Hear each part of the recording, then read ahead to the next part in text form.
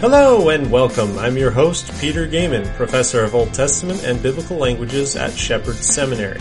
This podcast is dedicated to discussing issues related to Scripture and theology. For more information, visit petergaiman.com. And it's good to be back with you. I have been on break, as it were. I've been enjoying a lot of family time in between the fall and spring semester, but the semester has started now. We just finished our first couple of classes this week, and so it's good to be back into the regular swing of things. And with that, hopefully, we'll be back to the regular schedule of podcasting and putting on some episodes for your consumption. I know there have been a couple people who have asked me why there was such a long break, and my father-in-law, for one, has been waiting by his phone for the next episode. So I will try to keep on this and doing the episodes. And today I'm excited for this one because this one, it can be confusing when you read through it, in the biblical text. When you read through it, it can be confusing at first. And then also on a scholarly level, there's actually a lot of theories as to what's going on in this passage. And so I'm happy to kind of talk through some of them, point out some of the intricacies and what I do and don't think works in a passage like this. So with that in mind, let us look at Genesis 9. And what we're going to talk about today is the curse of Canaan in Genesis 9 and what in the world is going on in Genesis 9:20 through 27. And I'm just going to read through the first 4 verses of this text just so we have it in our minds, then we can talk through some of the details. Verse 20 starts off this way. Of course, this is post-flood, just on the heels of God's worldwide destruction through the flood. Noah began to be a man of the soil, and he planted a vineyard. He drank of the wine and became drunk and lay uncovered in his tent. And Ham, the father of Canaan, saw the nakedness of his father and told his 2 brothers outside. Then Shem and Japheth took a garment, laid it on both their shoulders, and walked backward, and covered the nakedness of their father. Their faces were turned backward, and they did not see their father's nakedness. When Noah awoke from his wine and knew what his youngest son had done to him, he said, and this is verse 25, he said, "Cursed be Canaan, a servant of servants shall he be to his brothers." And then it goes on and gives a blessing for Shem and Japheth. Now, as we look at this passage, and I was reading from the ESV, but as we look at this passage, there's a couple questions that come into mind. Namely, the first one is, what in the world is going on here, right? But also, it seems that Ham is doing something that is wicked, but yet Canaan gets cursed for that. And we need to pick up on that because Canaan is actually the son of Ham. And Ham isn't the one who receives the curse, it's Canaan. And so some people have identified that and used that as evidence to support their view. And we want to work through this passage accurately and take into account this kind of evidence. So what in the world's going on? Well, there are basically, I would say, 4 views as to what you could describe as going on. And I'm going to try to go through them somewhat quickly, although I'm going to explain in the views some of the different evidences that really pertain to those views. And then I'm going to kind of try to summarize and say how we should be thinking about these things. So the first of the views, which is kind of the traditional view, maybe you could say, or the conservative view, is you could label it voyeurism, which is basically just all that happened is that Ham looked on the nakedness of his father, and that was sinful. Now, obviously, one of the claimed advantages of this position is that it doesn't go beyond the text. The text says that Ham looked at the nakedness of his father, and so that's what we should say happened, right? But one of the big counters to this view is, well, is looking at the nakedness of your dad that big of a deal? I mean, based on what follows in the next couple of verses, with some cursing going on, is that really a big enough sin to see what's going on here? And additionally, this view may also have difficulty explaining why Canaan was cursed rather than Ham. Since Ham's the one who committed the sin, why in the world would Canaan be cursed because of just Ham's looking on his father's nakedness. So those are some of the issues with that view, and we'll talk more about that in a second. Of course, I'm using my hyperbole with that, of course. But castration is the second view, and this has probably been one of the more traditional Jewish views. You can read about this in Jewish commentaries, and some of the rabbis surmised that what went on here is that Ham actually castrated Noah. Now, one of the reasons they say this is because this would be evidence of the fact that Ham's trying to usurp Noah's authority, become the head of the household, kind of become the authority in the family. And so to do so, he's going to castrate Noah. And there are parallels, at least one parallel in ancient Near Eastern mythology where a son castrates his father in an effort to usurp authority. So some scholars say, you know what, that's probably what's going on. However, this is a minority view, to say the least, because there's hardly any evidence in the text that there could be anything construed this way to indicate castration. So even though it's out there in some Jewish rabbinical literature and there is possibly some ancient Near Eastern parallels, it's not really a very popular view. And so we won't talk too much more about it, but it is worth noting that some people have said that it could be castration going on here. But again, there's no way you could really tell that from the text. The third view, which has been heavily popularized today by two notable scholars who are more conservative in nature, would be Bob Gagnon in his book on homosexuality, and Don Wold, who also has a book on sexuality in the ancient Near East. And what this view is the view of paternal incest or homosexual relations. So what this view says is basically that Ham goes in and sleeps with his dad in a homosexual relationship in order to attempt to usurp authority that way.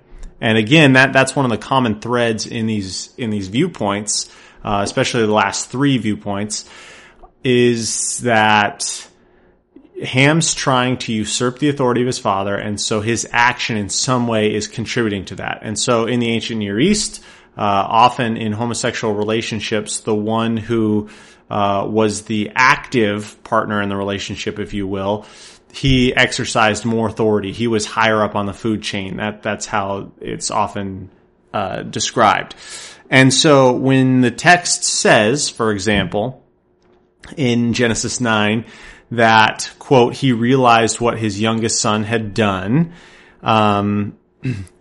or in the ESV, as the ESV says, and he knew what his youngest son had done to him. This view, the paternal incest view, says, well, that means that Noah knew he had been victimized in some way, or there was a physical, there was physical evidence that something sexual had happened to him, and so he knew because he was drunk, passed out before, but then when he woke up, he saw, hey, look, I know what happened. So that's part of the evidence for this view that people come and try to contribute. The other evidence of this is found in the phrase, quote, to see the nakedness of the father. Now, if you look through Scripture, especially in Leviticus 18 and 20, you see that the phrase uncover nakedness is used in places for sexual sins. I mean, you can just cross-reference Leviticus 18 specifically. You can look at verse 6 for an easy example of that. Ezekiel 16, 36 through 37, Ezekiel 22, 23.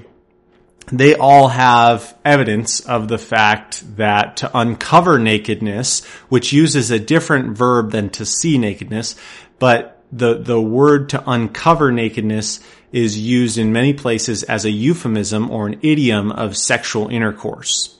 Okay, that is true, and that is an important piece of evidence. Now, what this view goes on to say, the paternal incest view goes on to make evident, is that not only is to uncover nakedness a idiom of sexual intercourse, but also to see nakedness is an idiom of sexual intercourse. And to do that, if you go to Leviticus 20:17, it seems to be used in tandem that way. And I'm just going to read that for you. In 20:17, it says, if a man takes his sister, a daughter of his father or a daughter of his mother, and sees her nakedness, and she sees his nakedness, it is a disgrace, and they shall be cut off in the sight of their people. He has uncovered his sister's nakedness, and he shall bear his iniquity. So what they would say, according to this view, is that uncovering nakedness and seeing nakedness is used in parallel, and therefore is I guess a similar idiom. So they mean the same thing. To see nakedness, to uncover nakedness, means the same thing. And we're going to come back to this point in a little bit because I think it's important to talk about, but I'm just kind of surveying it right now. Also, different scholars have pointed out that there seem to be erotically charged words in this narrative. And I'm not I don't think this point deserves much merit at all, but I'm just giving it to you for what they're saying is that they say things like wine is often connected with sexuality in the Bible and ancient Near East. So anytime you see wine, like in this passage, you should automatically start thinking about sex. A vineyard is a place of lovemaking, so therefore when you see the idea of vineyard, you should also be thinking about sex. And Noah uncovering himself, nakedness, all these terms should conjure up the idea of a sexual background. Now, I do think there are some words that are more commonly used in sexual backgrounds and sexual circumstances, but at the same time, most of these words can have multiple contexts. And so just because they are used in those situations doesn't mean that's automatically what's going on. So we need to be careful with figuring that out. Also, I mentioned this briefly, but this view also has credit to it in the fact that this fits with this view, the paternal incest view, fits with what is a normal, probably what I would say is a scholarly, quote unquote, consensus among most people about using sex as a means of domination and authority. So and this really ought to be nuanced, but in a lot of people's minds, it was just normal for sex to be a avenue or a means by which you show authority over other people. Now, I actually think that that's not really proven, biblically speaking, in the Old Testament literature. That's more, I do think that does belong in Greek literature, certainly. I mean, there's lots of testimony to that fact, but I just don't see that in the ancient Near East, in the biblical literature, or that would have been the thinking of Old Testament characters. So I think although that's thrown out there as evidence, I don't think that's exactly where we need to go all the time. Now, one of the things that I'll note here, just in passing before we go to the last view, is that one counterpoint which needs to be considered is that this view is arguing that to see nakedness is an idiom for sexual intercourse. But one thing I think is really important to think about is that if you were going to talk about seeing someone's nakedness just in a literary way, just normally, hey, I saw nakedness, how else would you say it? I mean, this is the normal word for seeing, for viewing in Hebrew, and this is the normal word for nakedness. So it's one of the things that I think is often downplayed is, sure, maybe it's an idiom, but how else would you just talk about seeing someone's nakedness in a matter-of-fact way? And this is exactly how you would do it. So the burden of proof should be on people's shoulders to prove that this is an idiom and to prove that this is an idiom in place in this passage. So that's something that we need to keep in mind. All right, so I spent a lot of time on that view because that's probably the most common view on this passage. If that's not, this next one is, because they have a lot in common. So the third view was paternal incest. The fourth view is maternal incest. So far we've had voyeurism, just looking on nakedness. We've had castration. We've had paternal incest, and now we're looking at maternal incest. And this is a view that was really championed by two scholars in a JBL article in 2005. Their names are Bergsma and Hahn, Hahn. And it's also been popularized by Michael Heiser, who I really appreciate him. He's a good Old Testament scholar, very popular, easy to understand, really breaks things down. And they have all kind of championed this view. And there's a lot of overlap from the last view, because they also say that there's a lot of sexual things going on in this passage. You have the uses of erva, nakedness. You have ra'ah, to see, gala, to uncover. So all this Hebrew terminology has sexual connotation. But the difference in the maternal incest view is that these terminologies are more naturally fitted to a heterosexual context and not homosexual. So, for example, the scholars would say that the situations where homosexuality is talked about in the Old Testament, you have different words like shakav, to lie with, instead of to see, to uncover, and those kinds of Hebrew vocabulary words. Now, also, one of the things that is brought up in this view, especially with regard to Leviticus 18, is that the term nakedness of your father in Leviticus 18:7 through 8 is defined actually as the nakedness of your mother. And so I'll bring that up and just read that real quick for us. Verse 7 says, "You shall not uncover the nakedness of your father, which is the nakedness of your mother. She is your mother, you shall not uncover her nakedness." So in other words, what it's saying there is that when you think about the nakedness of your father, that's actually the nakedness of your mother. They're equated. And I think there's something else going on here too with regard to the one flesh relationship, talking about marriage. Obviously they are viewed as one. I think that's what's going on here. But the point that the maternal incest view is making is that the definition of nakedness of father ought to be thought of in relationship to the mother. And so the implication then would be that when Ham saw the nakedness of his father, that's actually a euphemism in Genesis 9 to say that Ham had sex with Noah's wife. That's the viewpoint of maternal incest. One of the other things you have here as evidence for this view is that Ham is referred to twice. It seems at least once more than you would need as the father of Canaan. I didn't read this, but in verse 18, it identifies Ham as the father of Canaan. Verse 22, Ham, the father of Canaan. Ham appears to be identified intentionally as the father of Canaan. And you ask, well, why is that? Why would it be necessary for us to know that Ham is Canaan's father unless, and this is the implication of this view, Canaan is the offspring of Ham and Noah's wife? So that kind of comes with a big factor, and that also would, in this view, explain why Canaan is the one who's cursed. Now, although that seems to connect some dots, I actually don't think that's necessarily.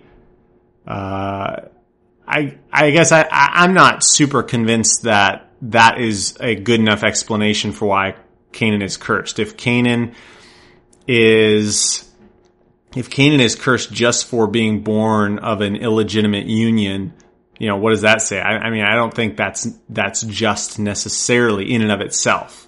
Okay, so even though that's brought forward as a view, I'm not super convinced on that.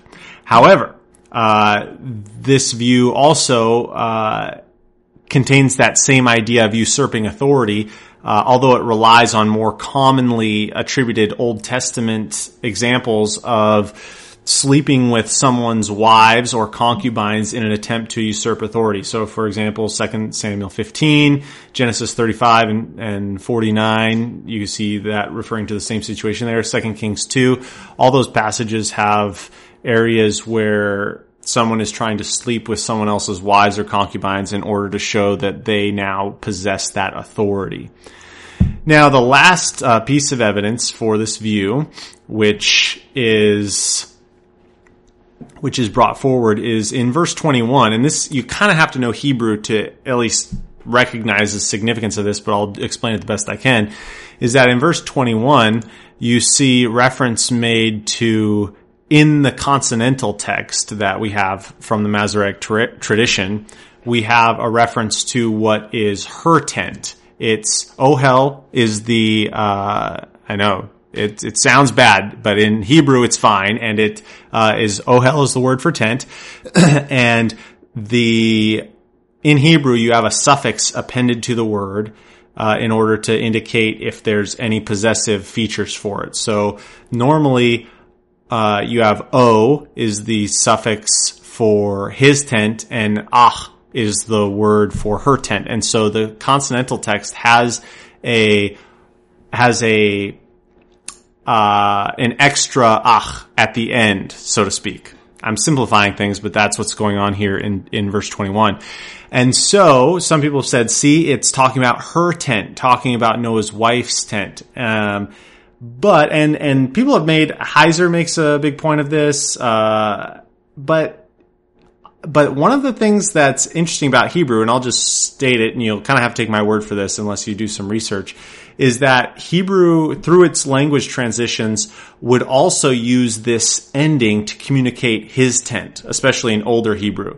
And there are examples of that. I mean, if you look at Genesis 12:8 and Genesis 13:3, you'll see this exact same form used to refer to his tent, a male's tent, Abraham's tent. And so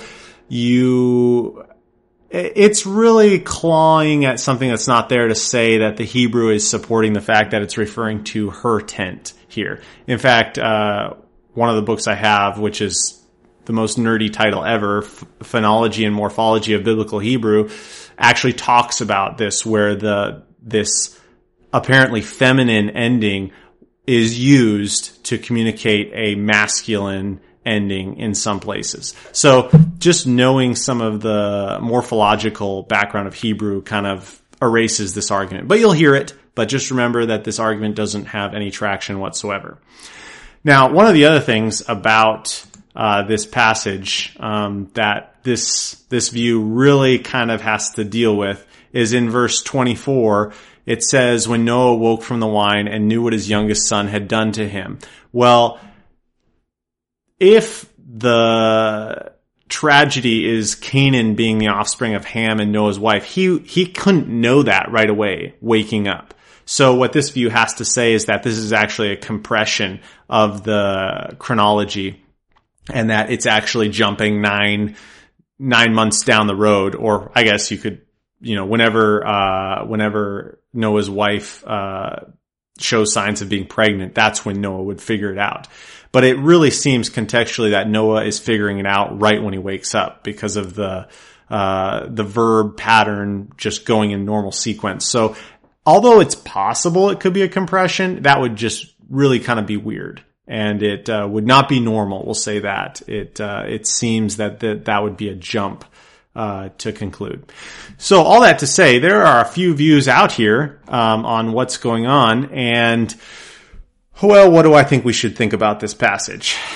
Well, I think, surprise, surprise, I guess, I think that the first view, reading the passage in a normal manner, is still the best view.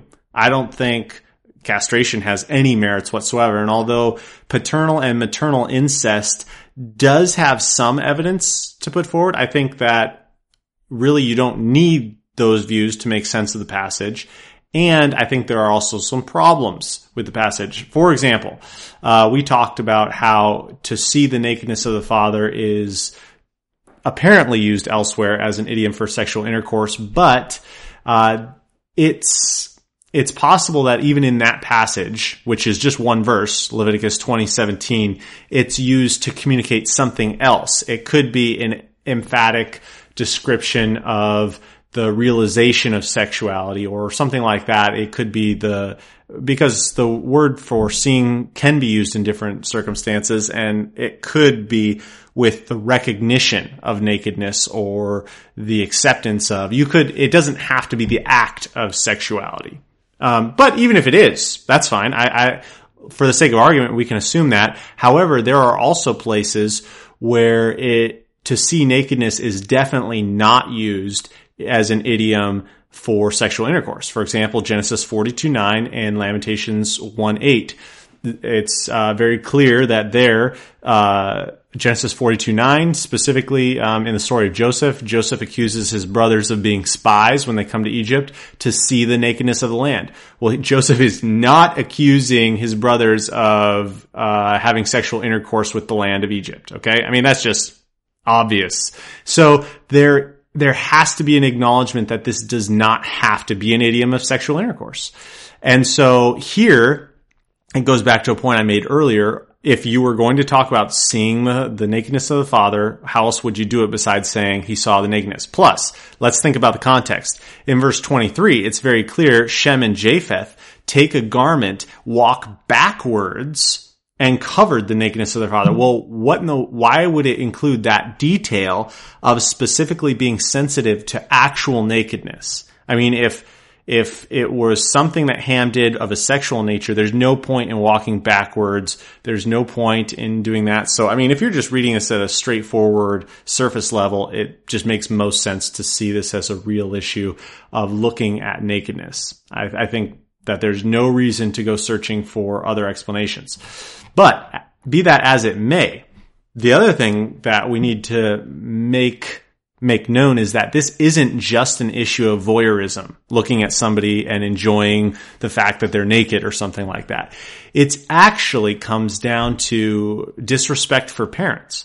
Because if you read the text, what happens is Ham saw the nakedness of his fathers, and then he goes out and tells his brothers. And the word for tell isn't just has a conversation, but it's to declare, to announce, to inform. So, and that's linked in in the chronological backbone in the Hebrew narrative to communicate the idea that Ham first saw the nakedness of his father, and then subsequent to that, because of that, he starts to talk to his brothers about it. And in so doing, he's shaming and humiliating his father. And as a one who is supposed to be under the submission of his father, that is wrong. And I mean, let's think about the Ten Commandments, for example. Honor your father and mother. Well, that doesn't just start under the law. That's built into creation. Parents are to have authority over their children. Children are to respect and honor their parents.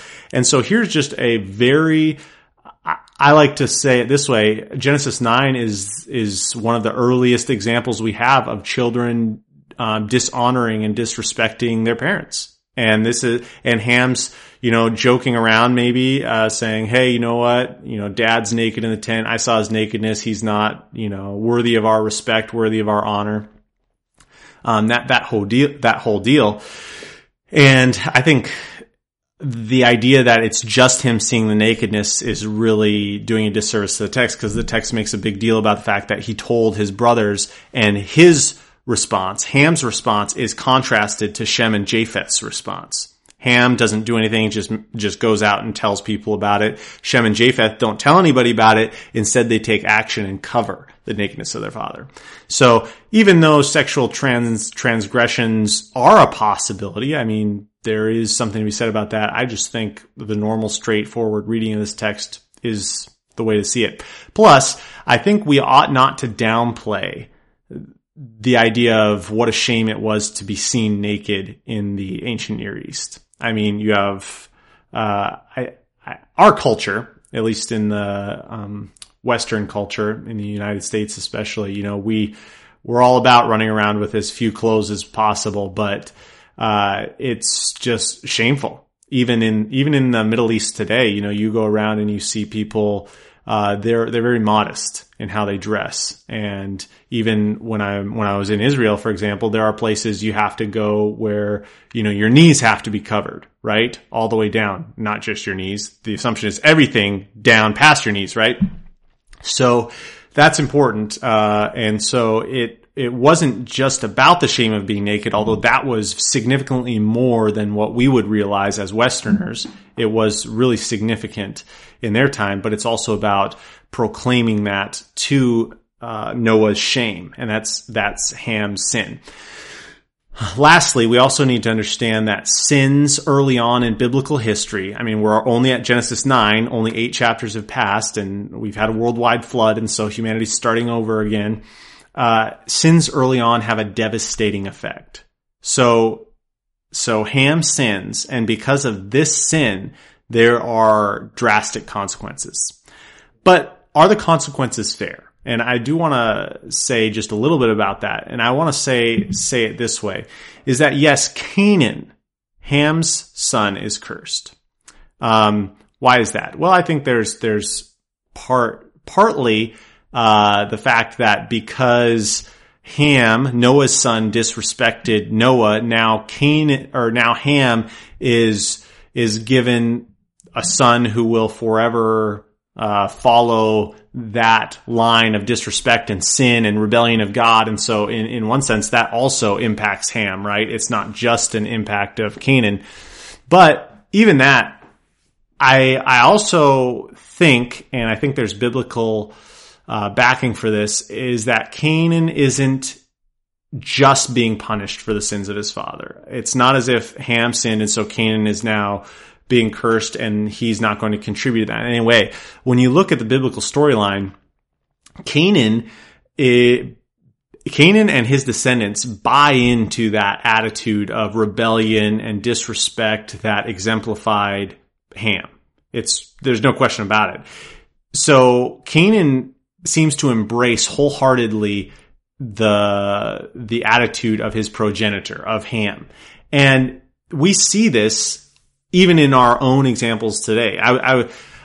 Recently I was looking up some statistics on just the stats for children of incarcerated parents. And parents who have been in prison, their children are 5 times more likely to commit crimes and end up being in prison. In fact, according to the Texas Department of Criminal Justice in 2008, 70% of children with incarcerated parents end up in prison. So what's the point of those statistics? Well, obviously, if you have parents who pave the way of just sinfulness, rebellion, and that kind of attitude, well, children are going to follow in that. We see this in Israel's history a lot too. The children of Israel in Ezekiel, Jeremiah, they complain saying, oh, we've been punished because our fathers sinned. And what God tells them through the prophets is that, listen, you are receiving the consequences for the sins of prior generations, but you are receiving the consequences because you continue in that sin. You are also responsible for that. And so if they were to repent from that sin, God would remove that. Now, I think there's a great example of this. Obviously, I said that the Canaanites are an eminently wicked people, sacrificing children, doing all these things. The Canaanites become so wicked that God just has to say, all right, we're gonna clean house, wipe them out, and Israel is going to get the land of Canaan. The Canaanites are going to be destroyed because of their sin. But are there any Canaanites who forsake the way of Canaan, as it were, and embrace the way of Yahweh? And of course, that happens, right? Rahab is the best example of that in the book of Joshua. And she says, I've heard about your God. I turned my back on our way of life and I embrace the way of Yahweh, right? So she's an example of a Canaanite, one who's descended from Canaan, who turns her back on that lifestyle that's been passed down from generation to generation, and she embraces the way of Yahweh. So just because Canaan's cursed does not mean that every single one of his descendants are being illegitimately punished. No, they are buying into this concept of sin and rebellion. And so it's just a great reminder of the fact that yes, God is sovereign and God is sovereignly orchestrating this and saying, you know what, Canaan is cursed. because of this sin that Ham has done. But at the same time, there's human responsibility going hand in hand with that, because Canaan and all of his descendants end up being rebellious, end up being enemies of God's people. They reap what they sow, essentially. And so it may be a difficult issue in some ways, but I think that's a good way of looking at it. And I think that's the best explanation that we can look at. So even though we have all these different views, I just think we read the text as it is. I don't think there's any hidden meaning or anything that's dropped out. I just think that what we have here is a shameful looking at nakedness and a dishonoring of parents at the core. And I think that's the best way to understand that passage. So I hope you've enjoyed that. It was a lot of detail, but thanks for listening. As always, you can email me your comments or questions. My email is peter@petergaming.com. For more information on the podcast or about me, visit petergaming.com. For more information on Shepherd's Seminary, visit shepherds.edu. Until next time, we'll see you later.